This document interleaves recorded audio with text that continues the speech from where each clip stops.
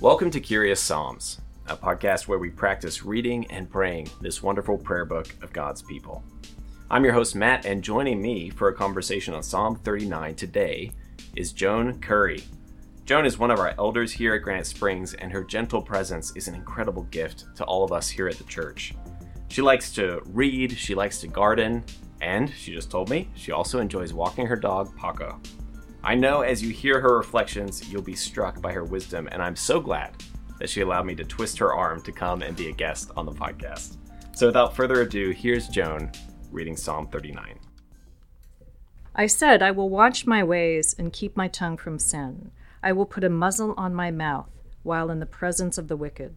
So I remained utterly silent, not even saying anything good, but my anguish increased. My heart grew hot within me. While I meditated, the fire burned. Then I spoke with my tongue. Show me, Lord, my life's end and the number of my days. Let me know how fleeting my life is. You have made my days a mere handbreadth. The span of my years is as nothing before you. Everyone is but a breath, even those who seem secure. Surely everyone goes around like a mere phantom. In vain they rush about, heaping up wealth, without knowing whose it will finally be. But now, Lord, what do I look for? My hope is in you. Save me from my transgressions. Do not make me the scorn of fools. I was silent. I would not open my mouth. For you are the one who has done this. Remove your scourge from me. I am overcome by the blow of your hand.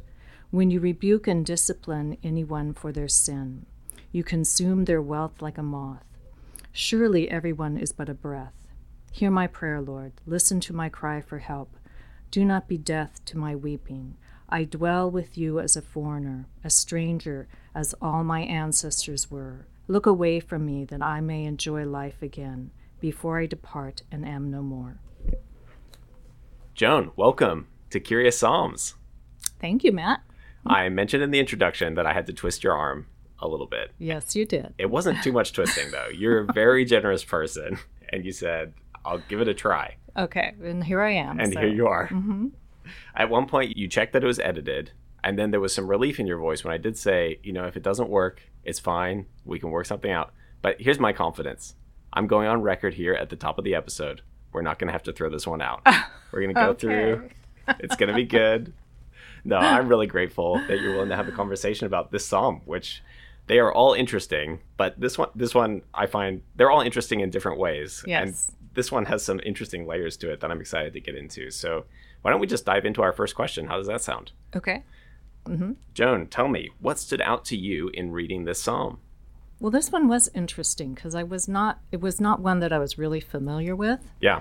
But then as I was reading through it a few times, I think I was struck by just the transitions. Yeah. The movement from he was being silent. Mm-hmm. So, but then the more he was silent, the more his heart burned. Mm. It's like whether he was anxious or angry or whatever, but he had to get it out. So then he starts, pouring out to God. Yes. Like, sort of like, who am I? I'm just a breath, I'm like a puff of smoke, and that type of thing. And then right in the middle, you have this, but my hope is in you, in verse 7, my hope is in you.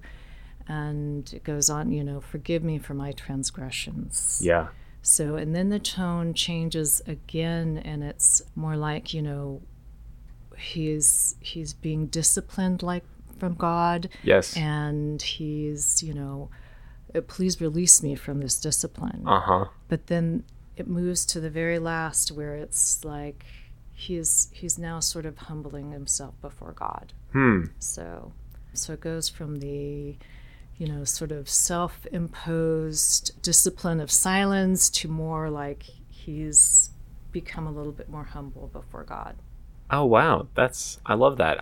It's so helpful, I think, often in the Psalms to chart out, not all of them have this element, but the way that you just chart out the movements. Yeah. And to put the end and the beginning in conversation with each other is super interesting. I hadn't even thought about that. Yeah. Yeah. And the middle is oftentimes in Psalms interesting too, because the middle sometimes is very important. It's, there's a transition there and Right. stuff. Yeah, it wouldn't be shocking, really. You talked about verse 7, but now, Lord, what do I look for? My hope is in you. Mm-hmm. In some sense, that verse, it stands out for not really being congruous with the rest of what's going on around it. It's kind of it's preceded by this, I'm but a breath, almost like a why do you care kind of cry. Exactly. And then it's followed by this, now I'm being disciplined. Mm-hmm. But then in the midst of it, there's sort of this, I'm still kind of being faithful to you tone. My hope is still in you. Yeah. Mm-hmm. Which in some sense I think is kind of pointing backwards and forwards. That's kind of a key marker of the psalmist's posture, isn't it, in the midst of it? Yeah. When you talk about, I love the phrase puff of smoke, because that verses 4-6 really stood out to me. And it was maybe coming off my conversation with Q for Psalm 37, which in that case, it was kind of almost a wisdom psalm about the wicked who prosper and who are successful, right? It reminded me a little bit of Solomon and Ecclesiastes. Yes, right. Vanity, Yeah. So. In fact, it's the exact same word. That's a good intuition, because it's the same Hebrew word being used here, right? That everything is but a breath. That's the same word that's then used in Ecclesiastes for, hevel is the word, but you can't hold on to it. It's smoke. It's just but breath. And I was just struck, how comfortable the psalmist is going to that place.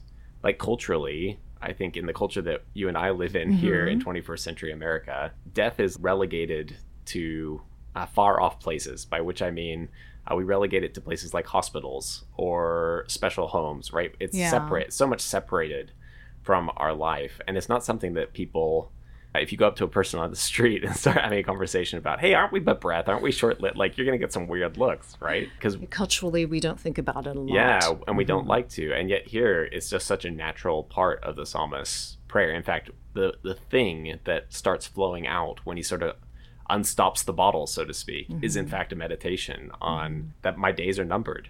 And in fact, he's asking God, that this part really gets me, the verse 4, show me, Lord, my life's end and the number of my days. Let me know how fleeting my life is. So not only am I thinking about it, but Lord, I need to think about it in order to kind of properly orient my life. And I just thought, wow, what a contrast to the ways, not that I'm saying we need to take on kind of a particular kind of morbidity, and be constantly kind of wallowing in thinking about our limitations and those things. But it's good to recognize our limitations in the presence of God. Right. Yeah, absolutely. And it draws, I think it connects to what you were saying at the end, that there's a kind of chastened humility, right? And when we don't think about our limits, then it's very easy to get pretty high and mighty and confident in our abilities, right? So yeah, I was really drawn to those particular verses and the way they contrasted. But if that's us, though, there's also plenty about God, I think, in any of the Psalms. So maybe we can explore our second question. What do we learn about God from this psalm? I think that we can be honest with God. Yeah. We can just pour out our hearts, our questions, our frustrations. We're not going to, we're not going to threaten God. We're not going to necessarily make him angry. He wants us to be honest before him. When we come before him with our honesty, then he is able to sort of help us work through it. Whereas if we hold back from him, we're struggling. So the welcoming kind of hospitality of God, I think, is seen so often in these prayers, where it is should I pray that? Am I allowed to pray that? Right? And over, the Psalms seem to be saying yes. Yes, yeah. That's what's great about the Psalms, is because you learn that in the Psalms that you can say anything. You can pour your heart out to God. So. Yeah. I'm curious maybe we can talk a little bit, because I was thinking about, for this question, verse 13, the final verse of the Psalm. So this translation is, look away from me that I may enjoy life again before I depart and am no more. I was like, what a weird final verse. Look away from me that I may enjoy life again. And I was wrestling with that. I'm like, what does that, it feels like there is actually something we learn about God in there. And I was wondering, and maybe you can help me kind of put words to this in a way that makes sense. But I did think that sometimes on our journey towards God, we can experience almost the oppressiveness of God. By which I don't mean necessarily that he is being heavy-handed or, not loving, because he is perfectly loving and cares for us. But that in our experience, in this case, the psalmist is experiencing some discipline. It seems like the psalmist seems comfortable saying, like, I probably deserve it. Like, it's not sort of like, don't discipline me because I'm innocent. But we can experience, it's almost like God can feel heavy-handed. As I think about that, one of the important things is that it does feel like it's a place on the journey, but it's not the end point.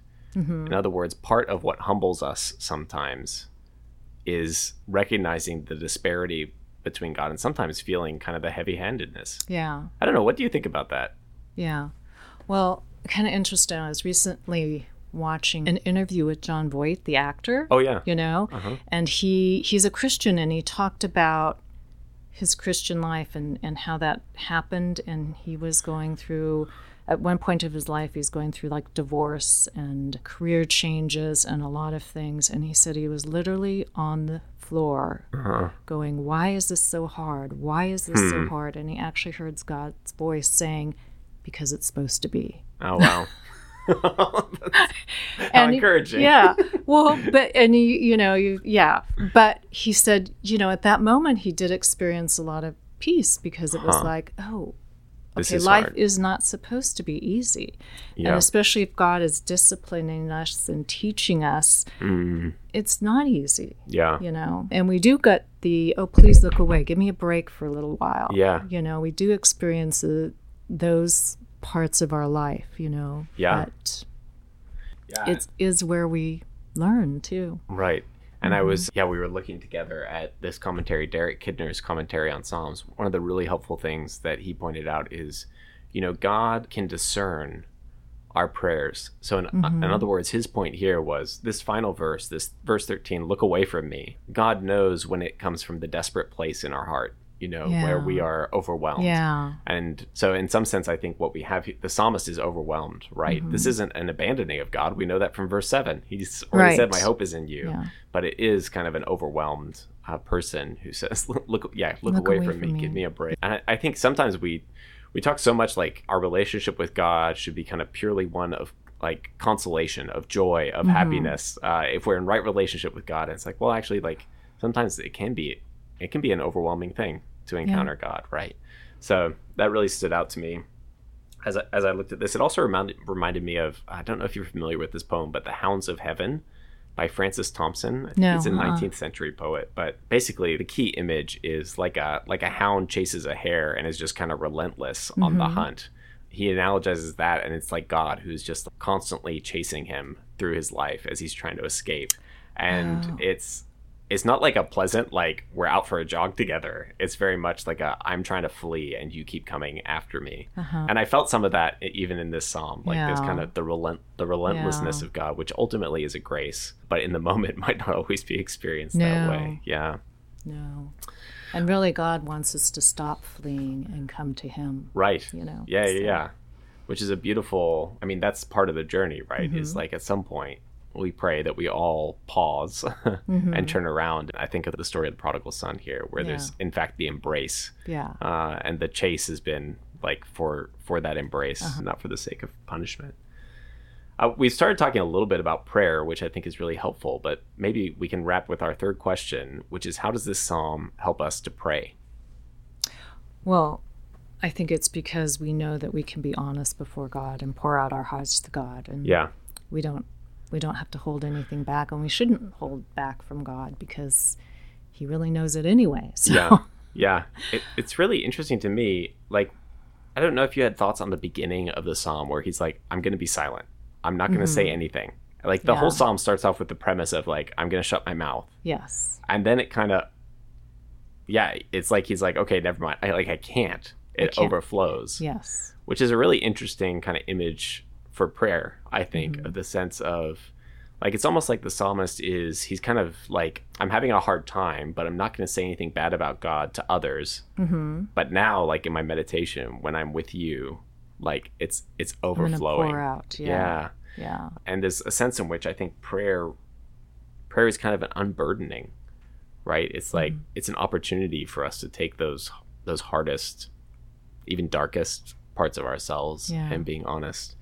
That's not always an easy thing to do.